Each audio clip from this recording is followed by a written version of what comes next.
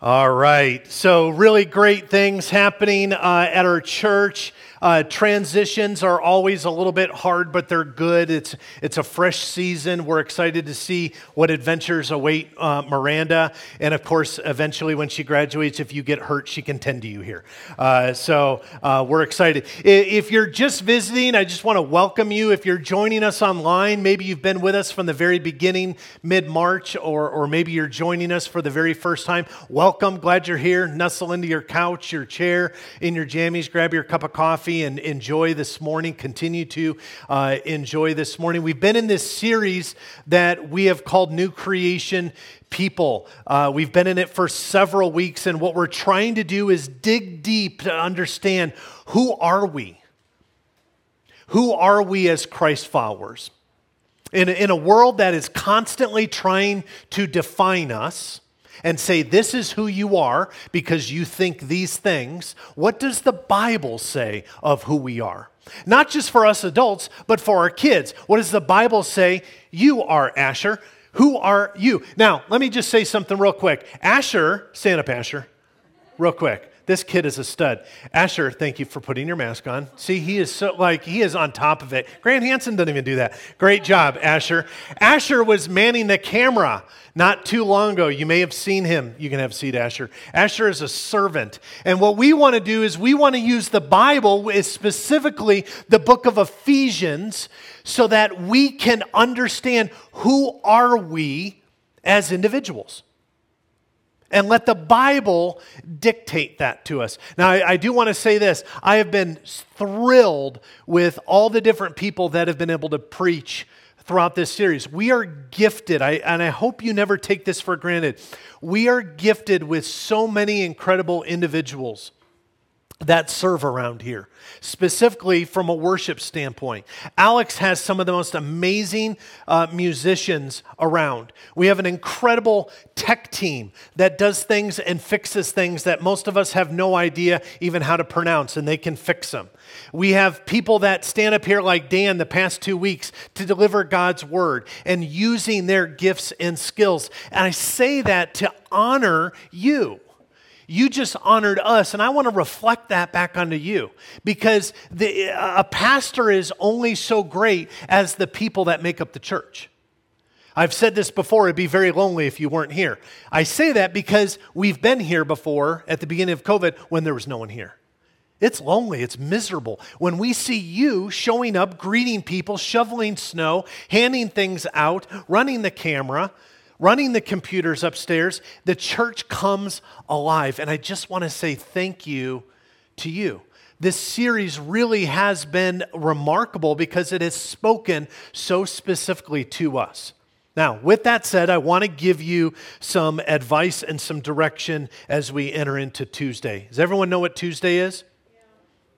Yeah, don't say it like, you're about to be punished. It's voting day. If you don't know that, you're supposed to vote. Please go vote. You have a unique opportunity to bring the peace. Jesus describes himself as the Prince of Peace. You have the ability to bring peace wherever you are on Tuesday. Are you with me?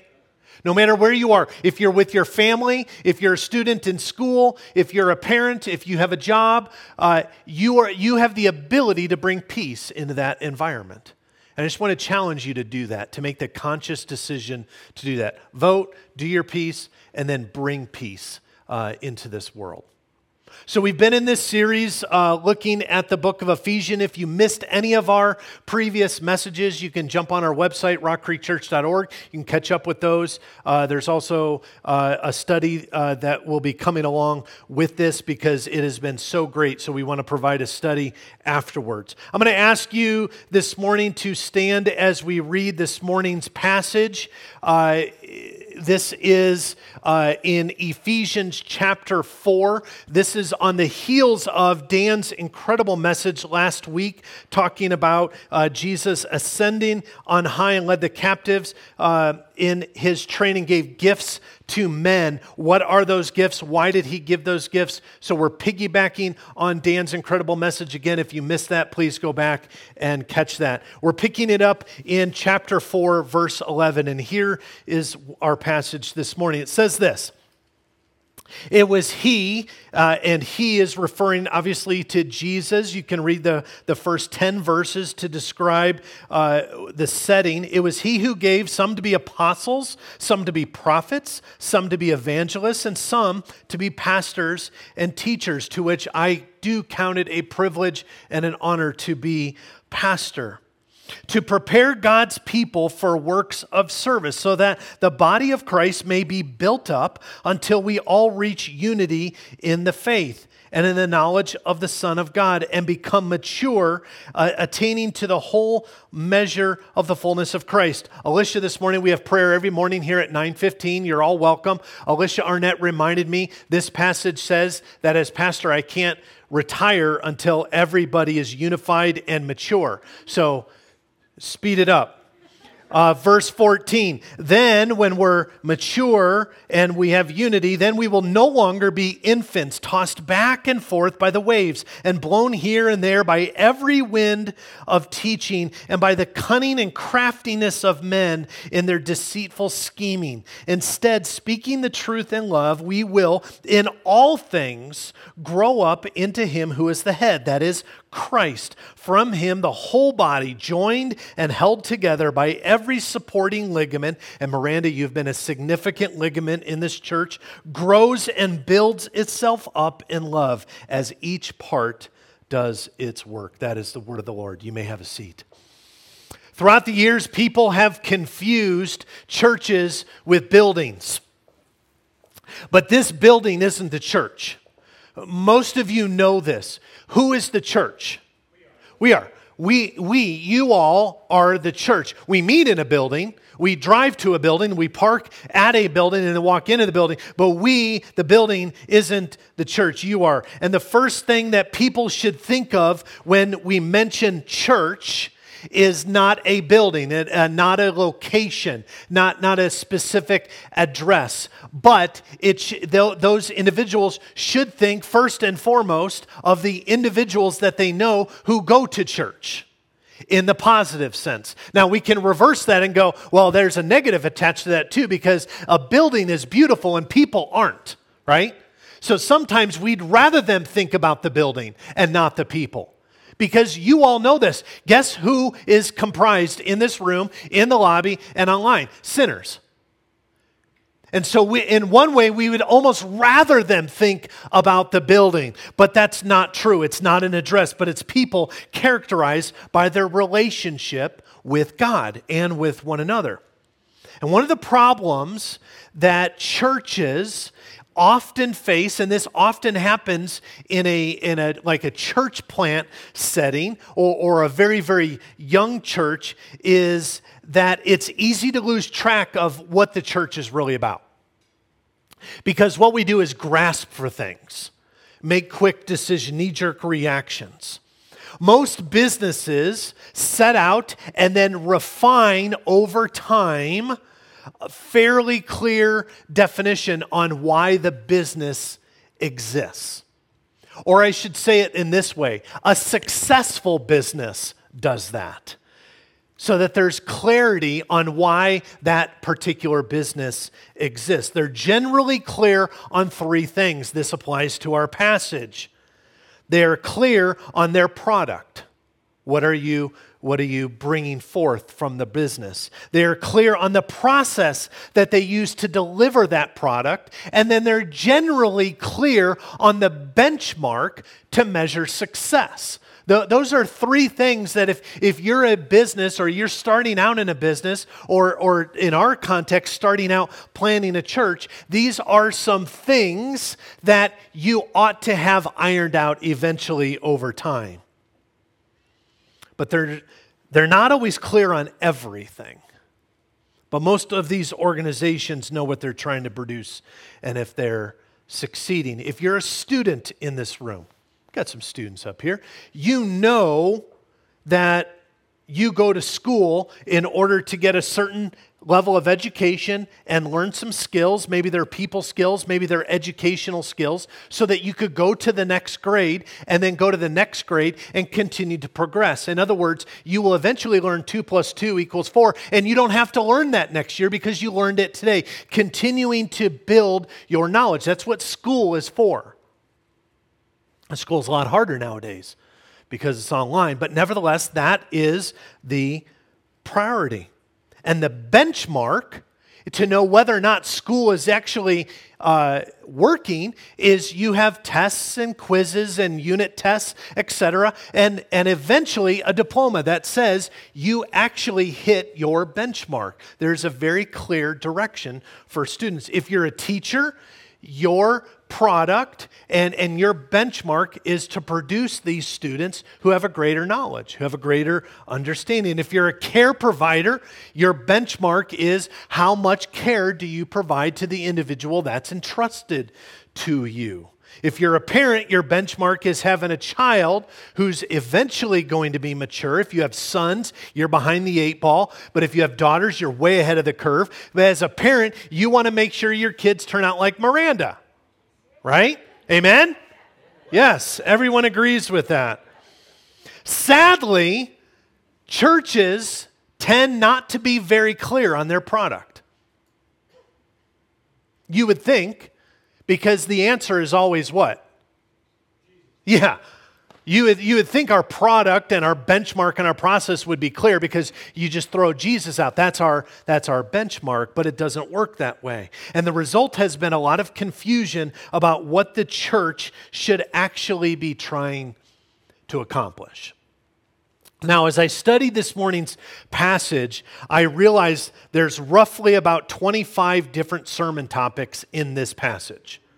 A direction that we could go, things that we could camp out on. We could unpack the apostles and we could unpack evangelists and exactly what that means in the Greek and the Hebrew and really parse that out and help you understand. We could go into what Jesus talks about with the knowledge and maturity and unity and wholeness. We could talk about being tossed back and forth with the waves. We could go a million different directions. I say this because I may or may not hit your desire for this passage. I know that. But I know also you don't want to be here for 3 hours. So what we're going to do is we're going to focus specifically on the church, on you, on your gifts and your skills.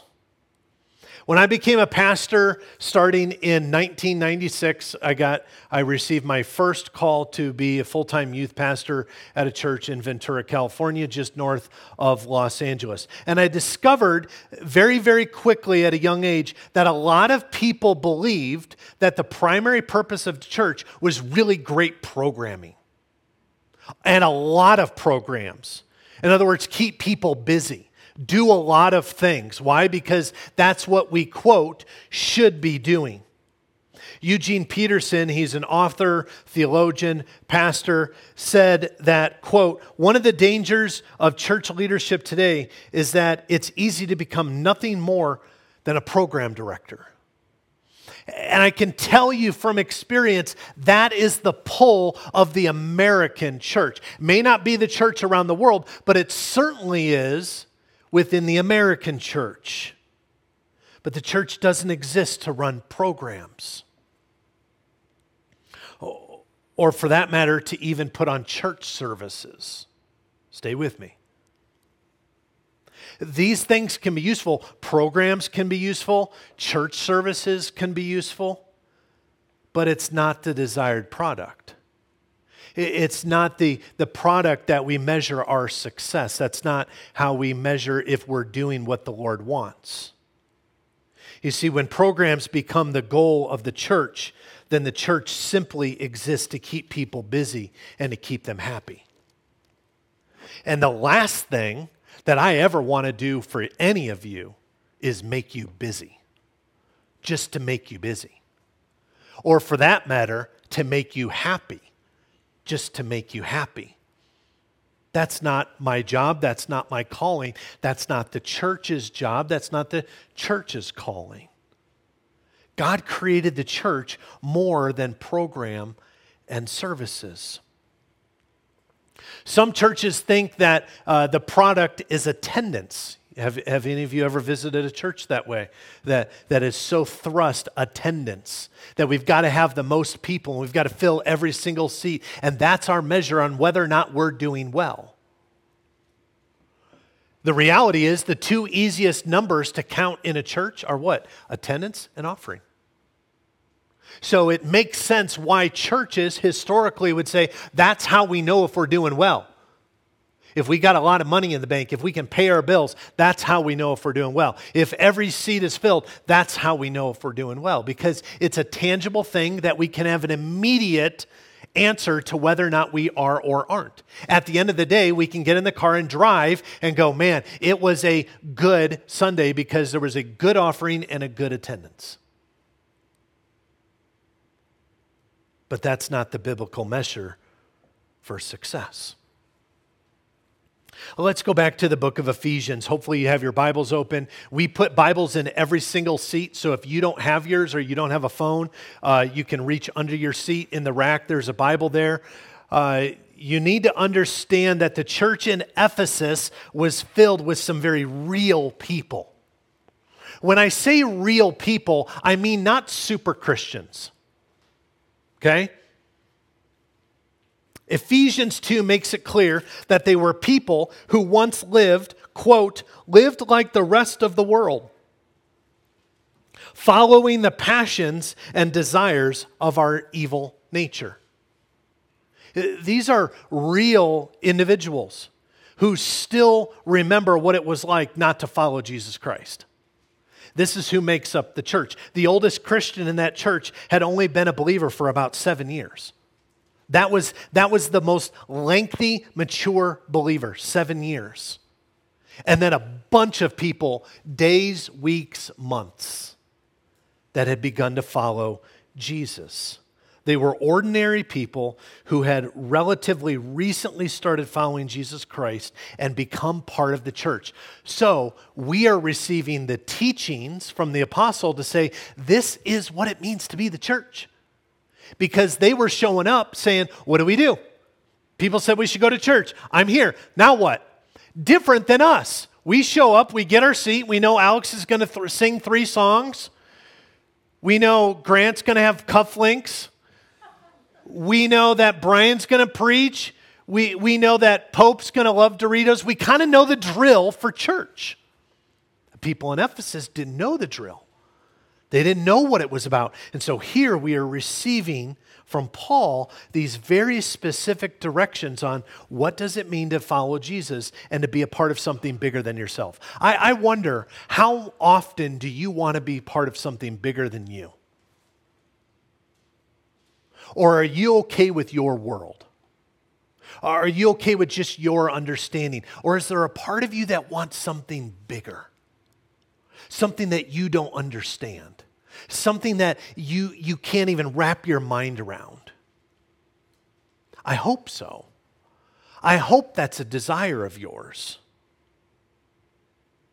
And so in Ephesians chapter 4, Paul is explaining what the leaders of the church are to accomplish. We have all of these, and we're not going to unpack each one. We have prophets and evangelists and pastors and teachers. We have all that. That's not an exclusive list. That's not a comprehensive list. That's just a few. They're scattered all throughout the Bible. The idea is that we have been given gifts in order to work for God, in order to serve our King. And Ephesians 2, it makes it clear that people that used to live like that are now turned into something different, and a lot of you are the same way. So what does that look like for us? Chapter 4, verses 12 through 13 says this.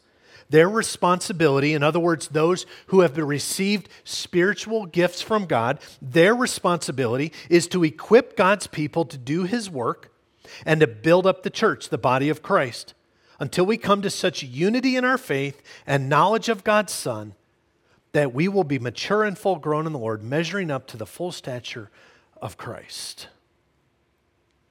And if you read this verse carefully, if you read these verses carefully, you discover some facts that will completely change the way that we look at church. And if you're a young person in this room and you're a couple of years out and then you'll be out on your own and you'll be looking for a church, then I hope this gives you some guidance for what to look for in a church. Because the fact is, the church is the body of Christ. Paul doesn't say it's like the body of Christ. It's not a metaphor. It is the body of Christ. I don't know, have you thought about that before? It's not like Paul is going, all right, picture this. No, he's given us a very definitive answer. You and I, as followers of Christ, are his body. Not like the body. In other words, when one of you is strong, I am strong. If one of you are weak, one of you is sick, I am sick. We feel for each other. We rejoice with each other. We serve with each other. We collectively are the body of Christ. We are the physical presence of Jesus Christ on this planet. Which is why I began by saying, hey, on Tuesday, when you go vote, bring the peace of Jesus with you. The Bible says he's the Prince of Peace. Bring the Prince of Peace with you. You are the body of Christ in this world. Bring that with you and have the boldness that you can do such a thing. Because it's true. And he called us to serve the same way that he did. Our church, and I'd like to think Christ-following churches all over the world, have specifically the product summed up in 2 words, and that's this: spiritual maturity. That's our hope, that's our product, that's what we're shooting for. If you end up having a good time in the midst of that, icing on the cake. If you end up being happy in achieving that, icing on the cake. That's our priority, is so that you can grow more spiritually mature. In everything that we do. My kids sometimes, usually on a Saturday when we're cleaning up the house, they'll say, this isn't fun. And I say, I don't care if it's fun. It needs to be done. Like sweeping, there's very few things that you can do to make sweeping fun. Or chiseling off nachos off a plate because someone didn't soak it. It's not fun, but it needs to be done, right? Sometimes obtaining spiritual maturity, sometimes it's fun. Sometimes it comes by going through the fire. Sometimes it comes by going through the storm. Sometimes it comes with countless hours of tears. But the product, the thing we're shooting for, is spiritual maturity. Our product's also given in chapter 4, verse 13. Says this: we will be mature and full grown in the Lord, measuring up to the full stature of Christ. We are in the life change business. That's why we exist. That's why we do what we do. We aren't in the Bible knowledge business just for the sake of Bible knowledge so that you can win trivia night. We're not in the church program business so that we can highlight ourselves that we did great, huge, incredible programs. We're not in the attendance business so that we can say, hey, Alex can attest to this, the most nauseating thing ever, and I was guilty of this when I was younger in ministry. I never do it now that I'm older, but one of the most nauseating things about ministry, pastors to pastors, is when you hear someone, you meet someone, and they go, how many are you running? How many are you running these days? So now I go, I don't know, like 4,000. Really? No, like 4. But it is so easy to focus on attendance. It's so easy to focus on programs. How many programs did you run? How many people did you run? How much money did you bring in? Tangible ways to identify, are we being successful? God doesn't work that way. It's the same thing with parenting. My twins on a regular basis cause me to pull hair. I don't have the pull. If I looked at them the way the world does, I would say we are failing, and so are they. But I don't view it that way. I sit down at the end of the night and I deep views into their heart. And I can see God is doing something. But it's not what's visible here. It can't be calculated. Why? Because we don't sell shoes. We're not a produce market. We can't calculate that way. And nowhere in Scripture do we see any example of doing such a thing, other than to highlight the majesty of Jesus and his miraculous works.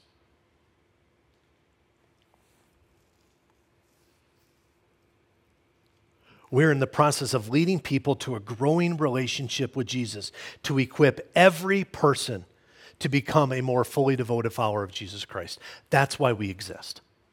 And we will do it one person at a time, one family at a time, one crisis, one celebration, one handshake at a time.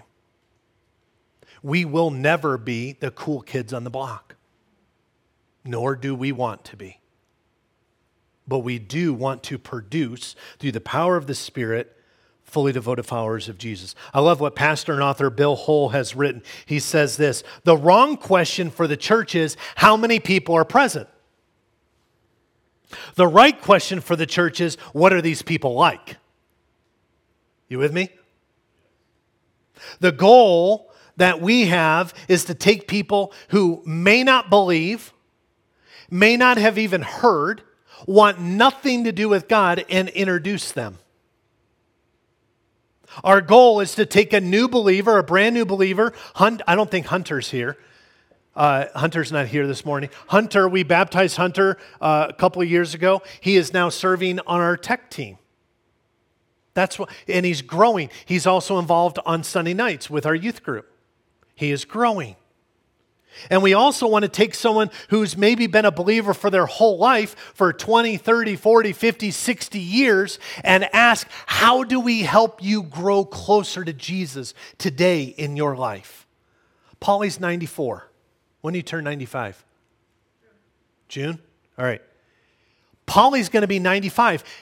We still want Polly to know her Lord and Savior Jesus Christ in a deeper way in June than she does today. Are you with me? That's what we want to do. Because here's what I don't want. I don't want you to take your last breath someday and look at Jesus and go, man, I know you died and I know you're all powerful, but man, I don't really know you. I want you to get to heaven that day like Irv. I want you to sprint to the arms of your Lord and Savior, Jesus Christ. Sprint. And then leap and jump and embrace your King of Kings.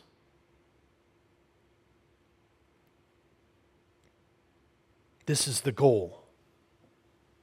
That's our product. That's why we're here. That's why Alex leads us in worship. You know that singing and worship, being led by a few people upstage, can bring you closer in your spiritual maturity? When Alex says, cup your hands, when Alex says, raise your hands, when Alex decides what song we're going to sing, do you realize you're being led into the presence of God? We're not just singing some fun songs. Alex isn't a jukebox. But he's helping produce the product. Your relationship. That's mind-boggling to me. Galatians chapter 4, verse 19, Paul says this: I feel as if I'm going through labor pains. Bold on Paul to say such a thing. I don't know a single male in this room going, man, it feels like labor. Like, woe be to you. Paul can get away with it. I feel as if I'm going through labor pains for you again, and they will continue until Christ is fully formed in your lives. We talked about this the first few weeks. You are in Christ. If you are a follower of Jesus, you are in Christ, and being in Christ means a multitude of things that changes your life forever. For one, it means you're never alone.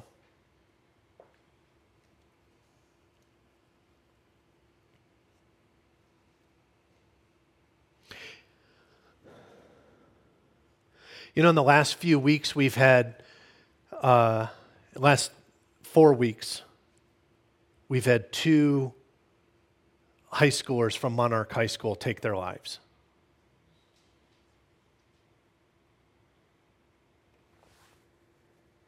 Alone. One, we held a candlelight vigil here. All alone. So much pain, so much heartache, all alone.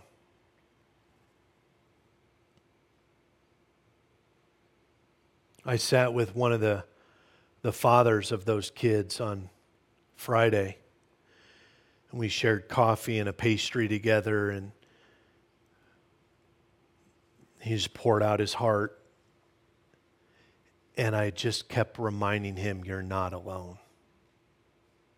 He knows God. You're not alone.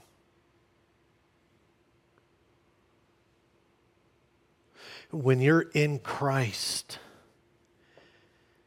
that changes everything.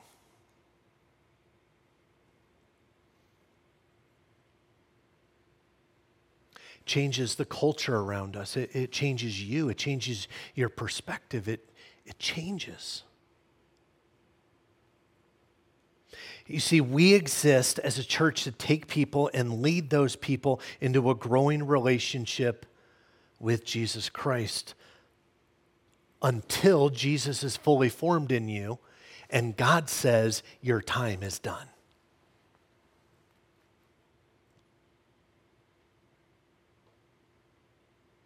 Some of you are seasoned in this room. I'll let you decide if that's you. There's more to be had. There's more of this God for you to be exposed to and fall in love with and stand in awe. And what Dan brought forth over the last couple weeks, to force you to fall on your knees of what you see in this King. That is just cool stuff. Now, if our product is life change, then we need to look at the process that we're going to use to develop that life change. Because even if a church is clear on its product, which again is what? Spiritual maturity. That's why we exist. Churches often misunderstand the process that's required to become spiritually mature. It's important for you to understand the process because Ephesians chapter 4, look with me at verse 12, says that every believer in the church is here to do God's work and, quote, build up the church, the body of Christ. This is your job. We do a really bad job. We focus so much on the salvation prayer that we don't say there's a job description attached to it. When you accept Jesus Christ as your Lord and Savior, it is the best decision you could ever make. Your future, your eternity is grounded in cement. It is unshakable. Your eternity is written in the book of life. But you have work to do. And that is to build up the church, the body of Christ. There's a misconception about how someone grows spiritually. One of them is that it's a matter of Bible knowledge. So take as many Bible studies as you possibly can, and that's going to help you become spiritually mature. Maybe, but not by itself. Maturity, according to the Bible, is demonstrated more by behavior than beliefs. In other words, if your faith hasn't changed your lifestyle at all, then your faith really isn't worth much in this present moment. Not that it isn't worth anything, it just isn't worth much right now because you're not utilizing it. How many of you, I'll let you off the hook. It's the first day of the month. I'll be easy. How many of you know someone that has exercise equipment at home and they look at it? Any of you know someone like that? Not you, obviously, but you know someone. They have a treadmill, they have a bike, they have weights. They're covered with laundry.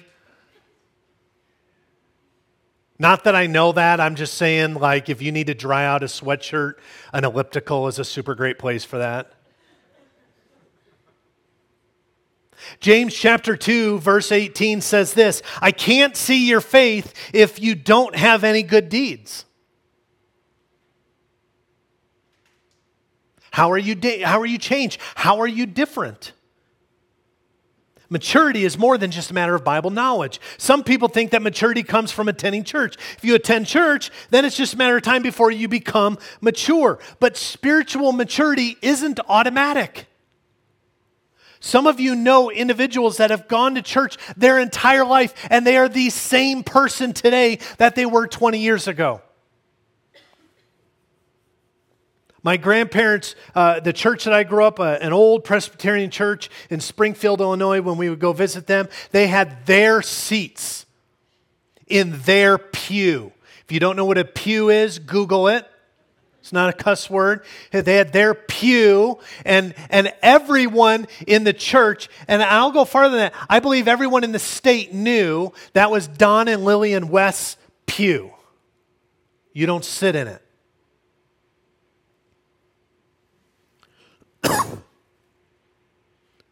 But that doesn't mean you become mature because you sat in it for 60 years.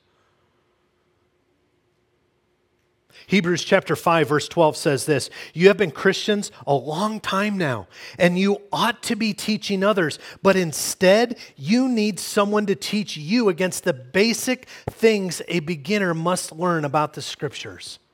Ouch. Spiritual growth isn't automatic. Some people think that spiritual growth is a private matter, that it's just a matter of trying harder through your individual efforts. I'm not going to sin as much this year. We're about to head towards New Year's resolutions. You say, well, I'm going to do this. I'm going to read my Bible. I'm going to read 5 chapters every day for the rest of my life. We set ourselves up for these audacious plans as if that creates spiritual maturity. If you're anything like me, all it does is create disappointment. Why? Because that's not what God ever intended. He's more concerned with the heart. Now, someone's heart can be struggling, but they're still growing in maturity. You with me? That's important to remember. But the Bible says that we need relationships to grow. Not individuals off on an island. We need each other. The Bible says that spiritual growth is a team event, and it's a process that includes 3 ingredients. You're going to see them here on the screen. Salvation, that is accepting Jesus Christ as your Lord and Savior. The forgiveness that He offers you, embracing that. Plus community, you're sitting in it right now. And disciplines. Spiritual disciplines, all of these things, you add them all up, creates an equation that equals spiritual growth. You say, well, is that exhaustive? Is that everything? No, but these are the basics. That if you take salvation and put community with it and add some spiritual disciplines, over time there will be spiritual growth. See, once you enter into a relationship with Jesus through the Holy Spirit, that Holy Spirit begins to work in you, specifically giving you gifts to build up the body of Christ. All of us are born with innate skills. We're born that way. Some people, how many of you know someone who's just funny?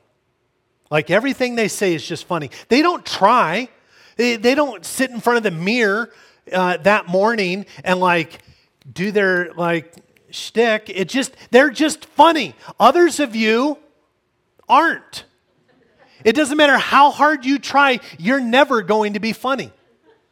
And that's okay. Those are God-given skills. But that's different than spiritual gifts.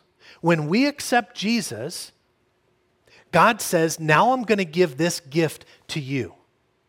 And God did that to me. When I accepted Jesus Christ, it was beyond clear that God gave me some spiritual gifts for His church that I did not have before I took Him as my Savior. And it wasn't just gifts of hey, go make a living, go get a job, go do whatever you want. It was, I have a plan for you, and it's for me.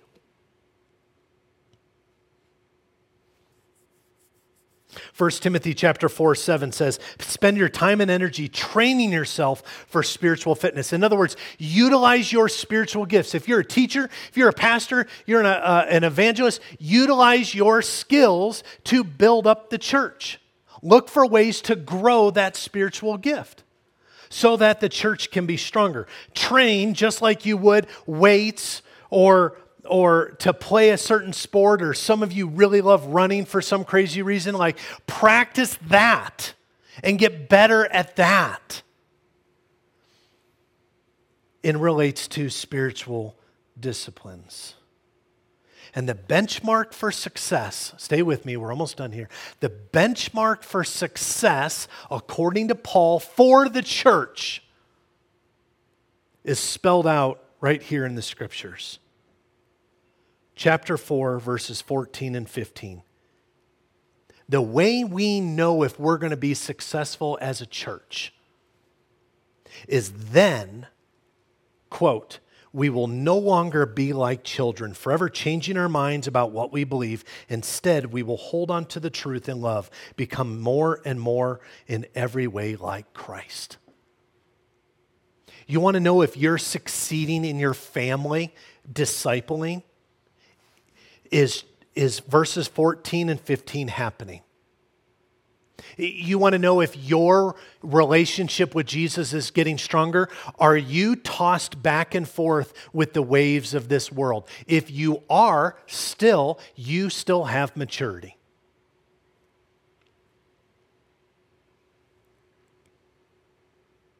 Are you still becoming more like Christ in every way?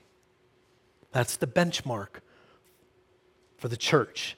And we see that in very, very briefly, a handful of pillars. Number one is that we're grounded. If you want to know if our church is healthy, then we are grounded. If you want to know if you and your spouse and your kids and your friends are healthy, then you're grounded. When spiritual growth takes place, people aren't easily swayed. Don't lose fret on Tuesday. Newsflash. If the person you adamantly believe should and ought to be and must be president doesn't win, guess what? Wednesday will still happen. And you're going to be okay. Don't get swayed by the times.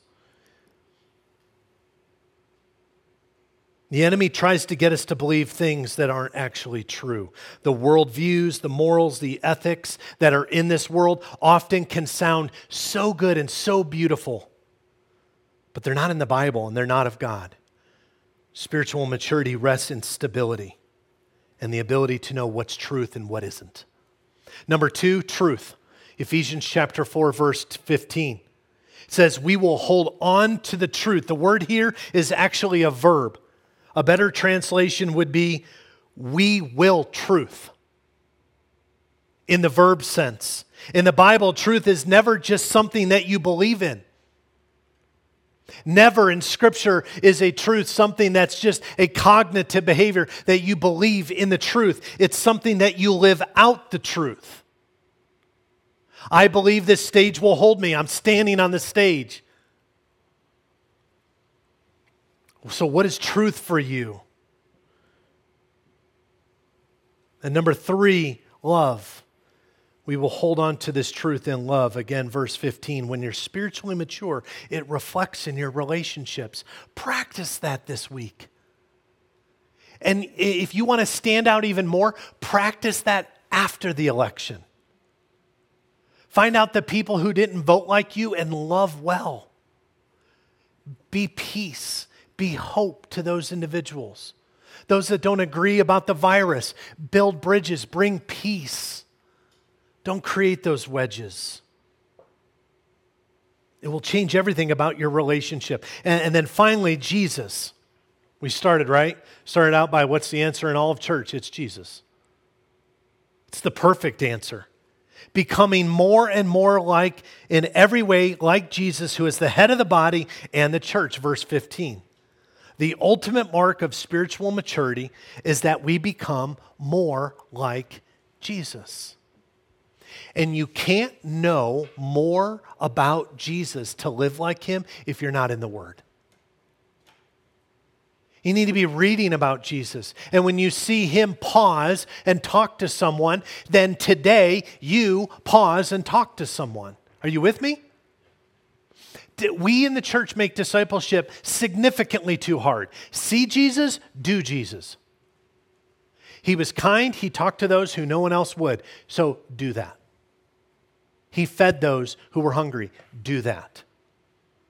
He was patient and kind and loving. Do that. That's discipleship. The purpose of the church is life change.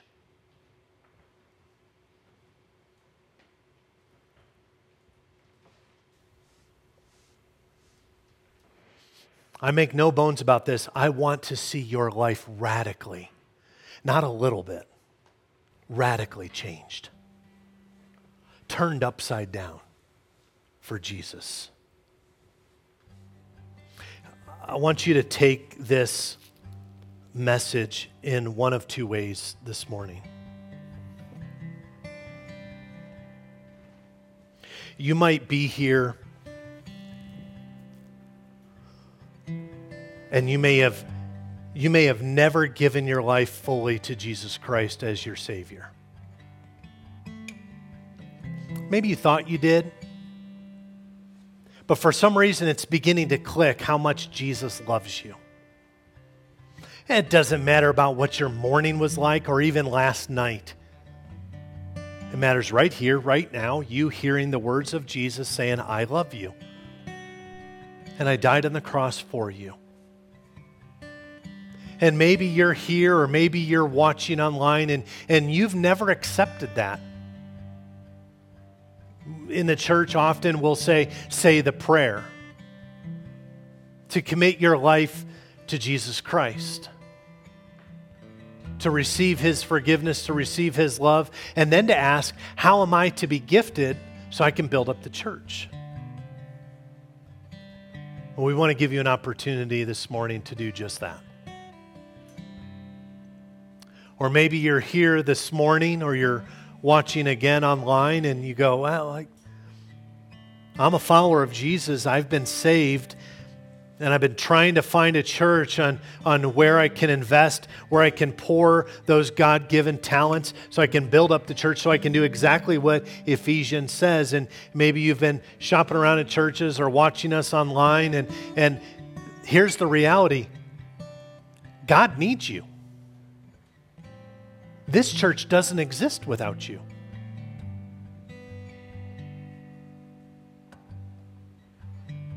I'm going to embarrass Zach. Sorry, Zach. Zach has a Batman shirt back there. Don't look at him. I've been so proud of Zach. Zach shows up every morning, works with the Pope, set up chairs so that your family has the right amount of chairs to sit together. And he's been working with the Pope doing that. Last week, I came in. I said, hey, there used to be a table here. Zach, you know where that table is? He goes, yeah, it's in the back. I'm like, oh, how'd it get there? And he said, I put it back there because I felt like the table was a little too close to that table, so I decided to put it back and put two different chairs there. And Zach, I thought to myself, that's the church. Zach sees a need, he acts on it, and none of you ever knew. But he served faithfully behind the scenes, and the world would say, big deal, he moved a table into the lobby. God says, well done. You see, when we think about ligaments, some ligaments are significant to the body. If you've blown out an ACL, you get it. Some ligaments are super small and you can tear them and they'll heal themselves back. But they all make up the body. Zach has been gifted and he's utilizing it. It's amazing. Alan, Santa Claus, stands at the front door and greets every single one of you, but he also doesn't just greet, he makes sure that we're safe. He watches the parking lot. He watches after you.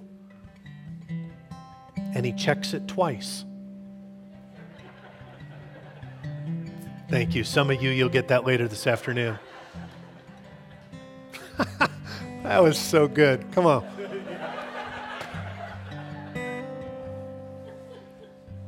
You know that Mimi shows up here? She weeds the whole front area. She plants all these creations that are like Jack and the Beanstalk and the Planters and beautifies the area. Karina Mendenhall holds a ton of stuff to go to Mexico in her house, and her and her kids and her husband put up with it for months on end. Lori loves people that are hurting and needing an ear. All of these you don't even know about.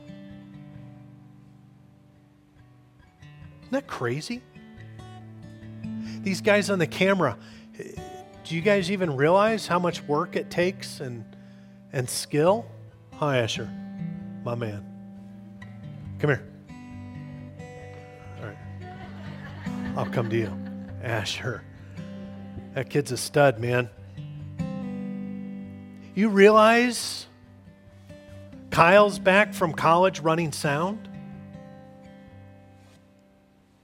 My daughter's Naomi is in the other room working with the kids. Miranda loving our kids and loving this church. I know we're long. I apologize. It is just so important for me that you understand you matter. That God doesn't just love you, just that alone would be fantastic. But He loves you and then says, you can work with me.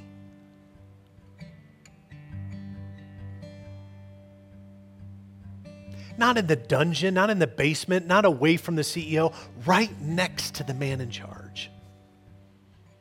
You are special.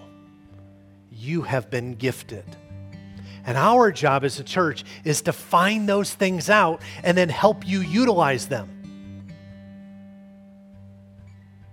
And we celebrate all of that truth by the Lord's table. We get to come and sit right next to Jesus. And He says, as often as you take this bread and you drink this cup, you do so in remembrance of me. You remember that my body was broken. You remember that my blood was shed. Why? So that there's a new covenant.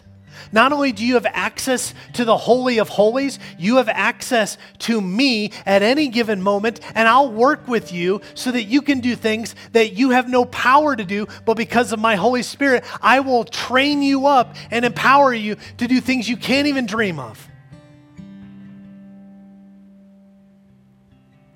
You will speak to multitudes, Tara. That's God. That's the church. That's our church. I hope you're proud of that. As you come to the table, there's a table in the lobby for you folks. As you come up here to these tables, throw your mask on, please. Go back. I've heard from a number of you. I know the wafers aren't great. As much as you can, channel Jesus. But remember His sacrifice and His love for you. Let's pray together. God, we love you. Thank you for communion. Thank you for worship. Thank you for the Bible. Thank you for guitar skills and drumming skills and singing skills and greeting and camera and teaching and the body of Christ in this world. It is not going to hell in a handbasket, God. We declare that. This is your world. You are redeeming it. You are saving it. You are making it better and better and better. If we keep our eyes on you, we will see that the church is getting stronger and stronger with individuals who are fully devoted followers of Jesus Christ. What an honor. So sit with us now as we take in communion and continue our time in worship, we pray. In the name of Jesus and by the power of your Holy Spirit, under the watchful eye of God the Father, we pray.